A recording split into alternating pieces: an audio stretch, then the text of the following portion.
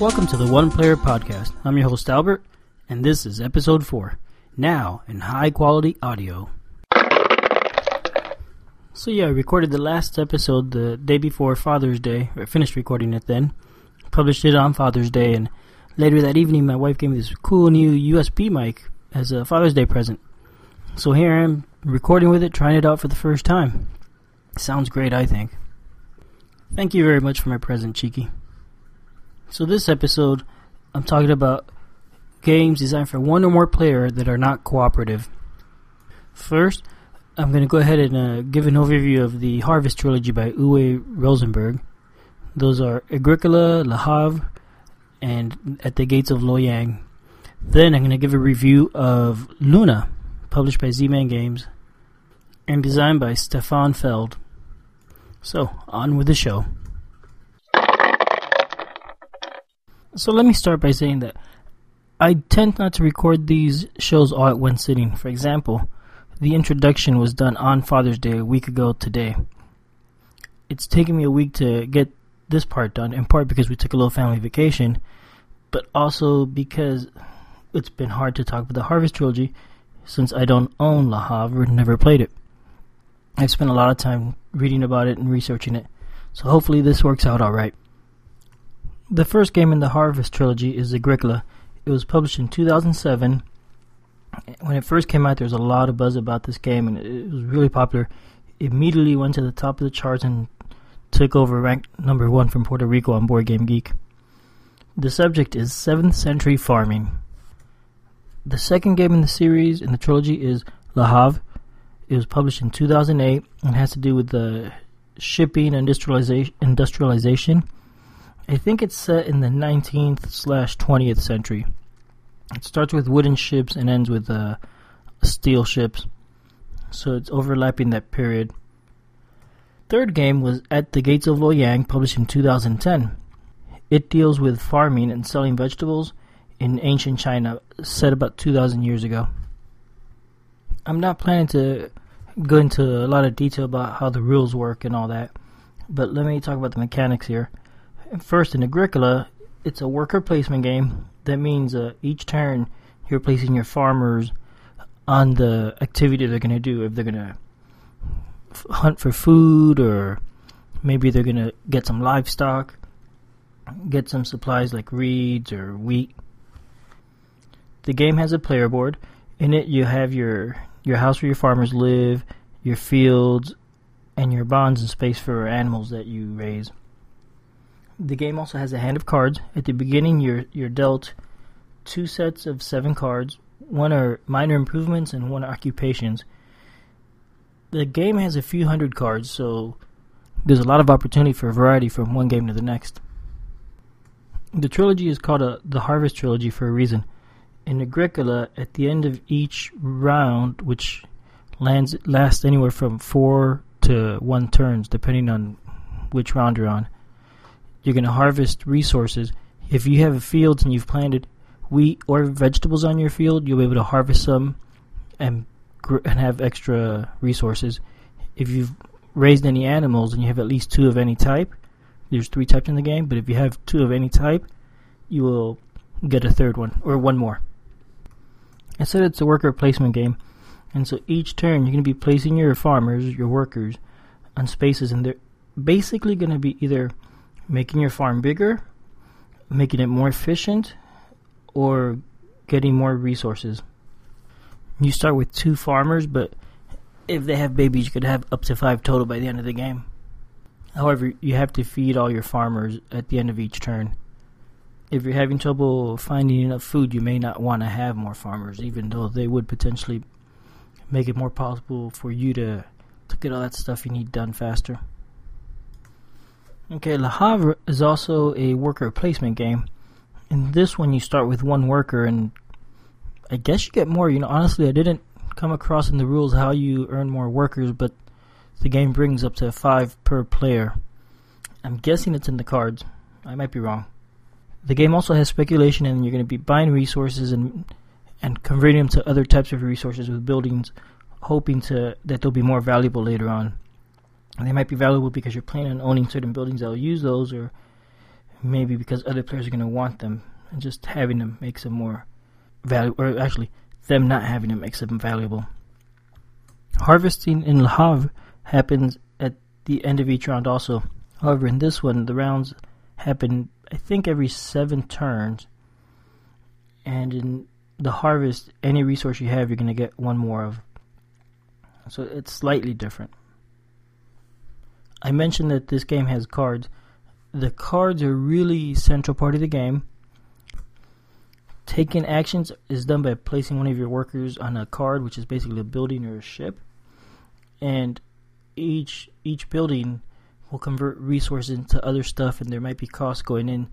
So there's a lot of explanation in the cards how they work. Now, not all buildings are always available. At the start of the game, the building cards are shuffled and set up in 3 piles, and you could only ever buy the top building in any pile.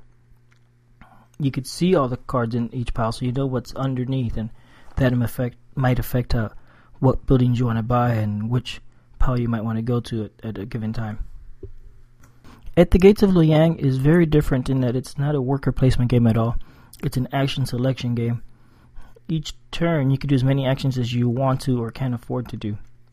You don't have to worry about being limited by how many people you have to place on these actions. The game also has card drafting, sort of card drafting. However, that only applies to the multiplayer game. In the solitaire game, you're drawing cards from a tableau that's laid on the table, so you can see what's available for this turn and the next turn, and which card you take this turn effect will be what will be available next turn. It ends up making the game more tactical. In At the Gates of Loyang, harvesting happens at the beginning of each turn. You have a number of fields in front of you. These fields will have vegetables that you've planted on them. Each turn you take one vegetable from the field until it's empty, and then discard that field. There's one field that's your private field, which you started the game with and has 9 spaces. Once you've harvested from it 9 times, that's the last round of the game. The main goal in this game is to sell vegetables to make money, which you could then use to move along the path of prosperity, which is basically your victory points. All 3 games have a path to victory that is vaguely similar. You're basically using your actions to get more victory points to win the game. In Agricola, you get victory points from having farms, workers, and resources. So your actions are going to basically grow all 3 things, and you have to keep it balanced because any ones that you're missing, you're going to get negative points. In Le Havre, your victory points are your value. So you're basically just trying to buy and sell anything to ultimately get you the most money. I believe the resources have different values, so what you buy and sell will affect at what rate you can grow your wealth. As I mentioned At the Gates of Loyang, your goal is to go up a path of prosperity. You do that by spending cash to go up. The first space you go up each turn costs you 1 wealth. After that, the cost is equal to the number on the space you're moving to, which increases by 1 each space. Basically, you end up wanting to go up early in the game while it's still cheap, but you need to balance that with saving your money to grow your business faster, so at the end game, you could go up that path much faster. Alright, so each of these games is 1 player friendly out of the box. I think that's because they're generally speaking multiplayer solitaire, as I've mentioned before. Funnily enough, the more complex the game is, the fewer tweaks there are to the rule to make it a 1-player game. In Agricola, you're basically playing a campaign game. You'll play 1 game, and your goal is to get either 55 or 60 points, I think.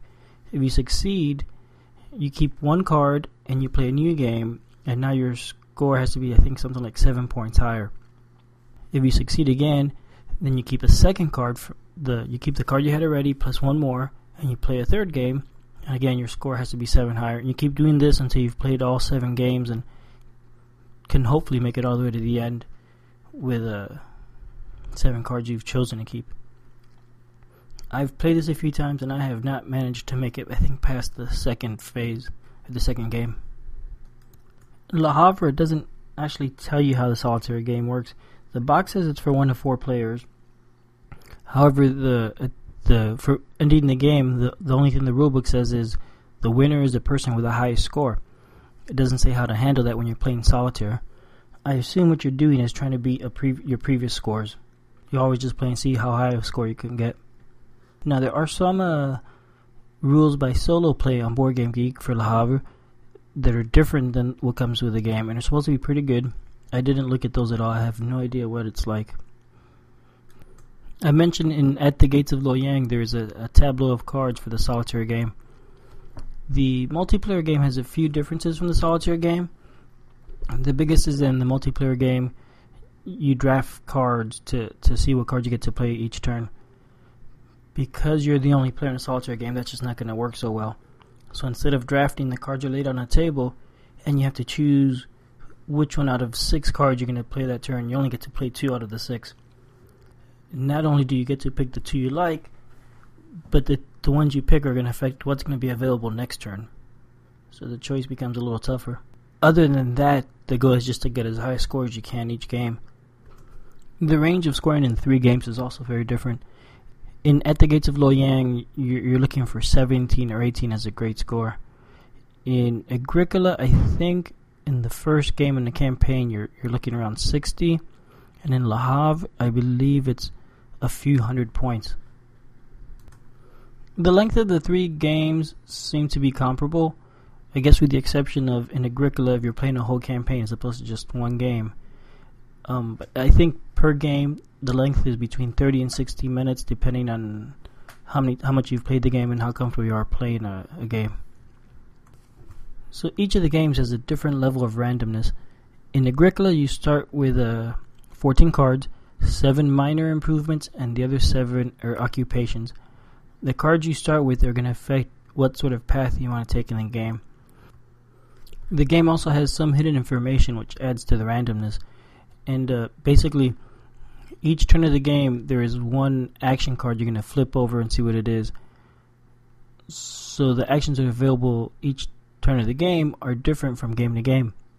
There is some control in that you shuffle them within one round. So the first round is 4 turns. Those 4 actions are going to be shuffled somewhere in there, and you know it's going to come up at that point, somewhere in those first 4 turns. Besides those 2 things, everything else is going to be determined by your actions. In Le Havre, the randomness is dealt with the building cards. At the beginning of the game, you shuffle those cards, and you're going to create 3 piles with the cards. And since you can only draw from the top of each pile, that randomness will affect how you play the game. There is also special building tiles. I think the deck brings 36. The game brings 36, but you only play with 6 of them each turn, and those are drawn randomly and upside down, placed on the table upside down until you draw those cards. Also in the game, there are supply tiles. There are 7 of them, and you're going to go through them in order each round, 1 per turn. At the beginning of the game, they're shuffled and placed down, so at first you don't know what they are, but after that first round, you know exactly what all 7 are going to be every round thereafter. In At the Gates of Loyang, you start the game with a deck of 8 field cards. There are 2 each of a size 3, a size 4, 5, and 6 field. And that's the number of vegetables that field will hold. The smaller fields are the only ones able to hold the more expensive and valuable vegetables. That deck is shuffled up so that you have a set of 3, 4, 5, 6 shuffled, and then another set of 3, 4, 5, 6 shuffled and laid on top of that. The game also has a deck of about 80 cards or so. Each turn you're going to shuffle the cards and place them in the tableau at the bottom of the tableau. And then you're going to draw 2 cards from the top of the tableau and discard the other 4 from the top. And then those will be shuffled back into the deck for next turn. So there's a lot of randomness there, not having any idea what will be available from turn to turn. So that's it for the 3 games. I don't have a strong opinion as to which is best or which is worse. I've played Agricola Solitaire a few times. I liked it well enough. I like having that deck of minor improvements in Profession in Agricola. It's fun to see how your deck can impact each game. At the Gates of Loyang, I really like how the tableau works. I think that makes the game more tactical, as I said earlier, and it makes it a lot of fun. As I also said, I haven't played Le Havre, so I really don't have an opinion on that. I will say that after having researched a game and read through the rules and looked at the artwork on it, I really want to get this game.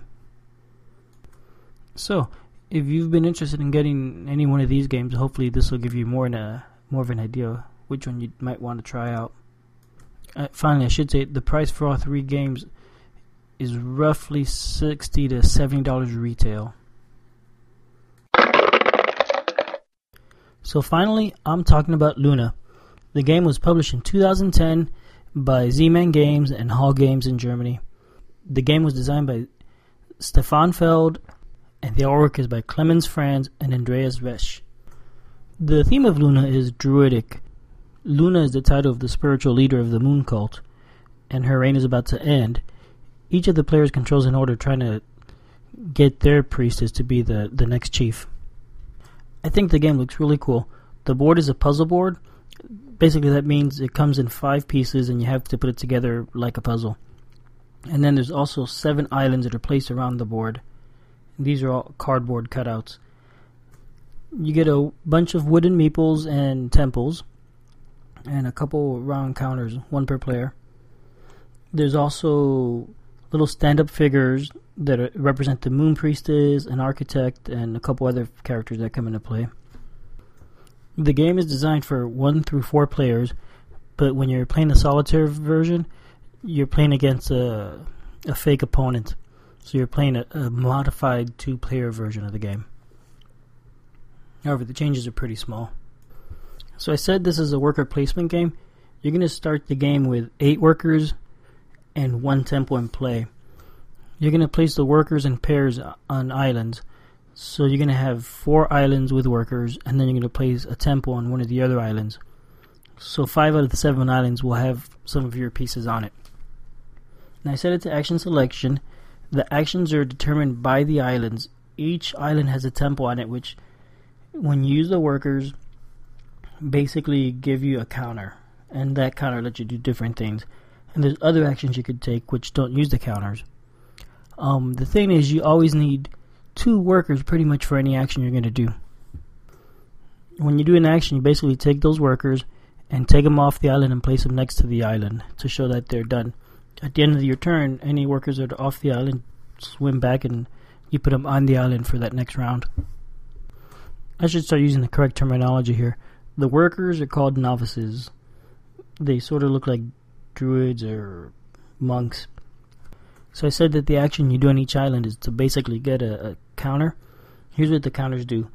One of them lets you play it instead of a druid, so you only need 1 druid for an action when you use that counter. The next one is a ship, will let you move novices that haven't been used yet to another island, so you could use them somewhere else. Next counter is a wave, which lets you move used workers to a different island where they're also already used, but they'll be available next turn. Then there's a gold counter, which I'll get into later. You could use that when you start moving folks into a temple, which I haven't mentioned at all yet. There is a book counter, which again has to do with a temple. And there is an herb counter, which is used to replenish your workers and your novices and let you put your novices back on the island to use again. Now, it only lets you move up to 2 novices on 1 island, so you can't refresh everybody and use them over and over. The final island has the shrine counter. The shrine counter you could use, if you have that, you could use it to build a shrine on one of the islands, if it has the architect. And he's one of the little stand-up figures, and he'll move around from island to island every turn. What the shrine does is, if you have a shrine on an island, when you use its action, you only have to have 1 novice. It basically acts as a replacement novice. So I still haven't talked about that puzzle board that sits in the middle of the table and how you get victory points. The puzzle board has a temple that's in the middle. There are 4 sets of tiles that have 7 hexes on them. At the start of the game, you're going to pick 2 of the 4 randomly and place them in that board in an inlay. That will be determined randomly, so each turn each game you'll have a different setup. I said each tile has 7 hexes on it, and then those hexes are the same images that are in the 7 islands and counters that are around the board. And each of the tiles, the layout is different. Each of the tiles brings 7 matching discs with the same symbols as the tiles in the islands. These are going to be laid around the board, all upset, 1 each per player. They'll be placed on the temple in its space with 1 novice. I've already mentioned there's 7 discs per player, and the solitaire game has 2 players, so there's actually 14 discs total. I've also mentioned this game has 7 turns. So basically you're going to have 1 set of discs available each turn.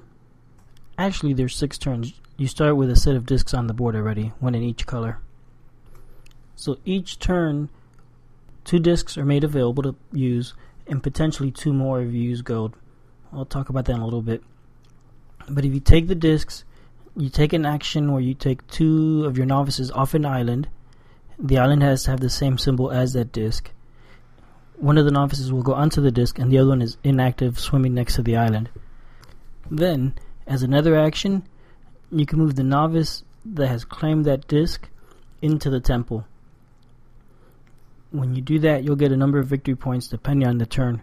On the first turn, you could get 6, and the next you could get 5, then 4, then 3, and finally the last 2 turns each can give you 2 points per disc.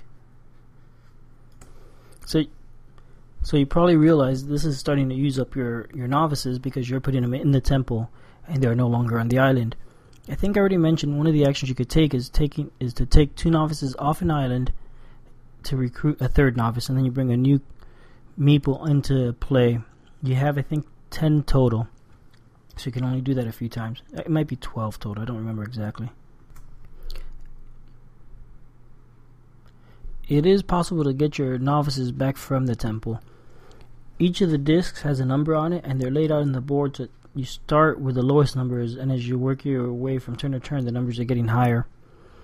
If you place a novice and a disc in the temple on a hex next to novices from your opponent's novices are put on a dock next to the big island. Those can then be moved to the small islands with the sailboat action or the wave action that I mentioned. Now, when a player does place a novice next to another novice and causes that guy to go to the dock, the person who took the action to place the disc on the tile, gets a victory point for each novice he displaces. So it's good to do that because you're getting victory points, but at the same time doing that gives your opponent novices back.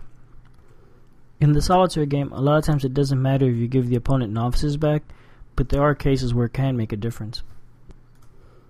Another way to get victory points is by moving your Council of Priests marker forward. I haven't mentioned this at all yet, but there is a track on the board that has 10 spaces, and you can use an action by moving one of your novices off the island into the water next to it to move your counter 1 space forward in there. At the end of the game, you'll get victory points depending on how far along you've moved on that track. Okay, so there's one more way to get victory points. Maybe that's 2 ways to get victory points and 1 to lose points. So there is a Luna figure that I've mentioned before. She's on one of the islands, and each turn she'll move around from island to island. Whatever island she's on, at the end of the turn, whoever controls the most novices and temples on the island will get 2 victory points. Then there's also an apostate. You will lose victory points for however many novices and shrines you have on whatever island he's on at the end of that turn. Okay, and finally, the other way you get points is based on the number of novices you have in the temple. Each player will get 1 point per novice. So I think that's it. I think I've covered all the rules to the game, or at least most of them. Okay, so what do I think about this game? I like it. It reminds me of the Harvest Trilogy games.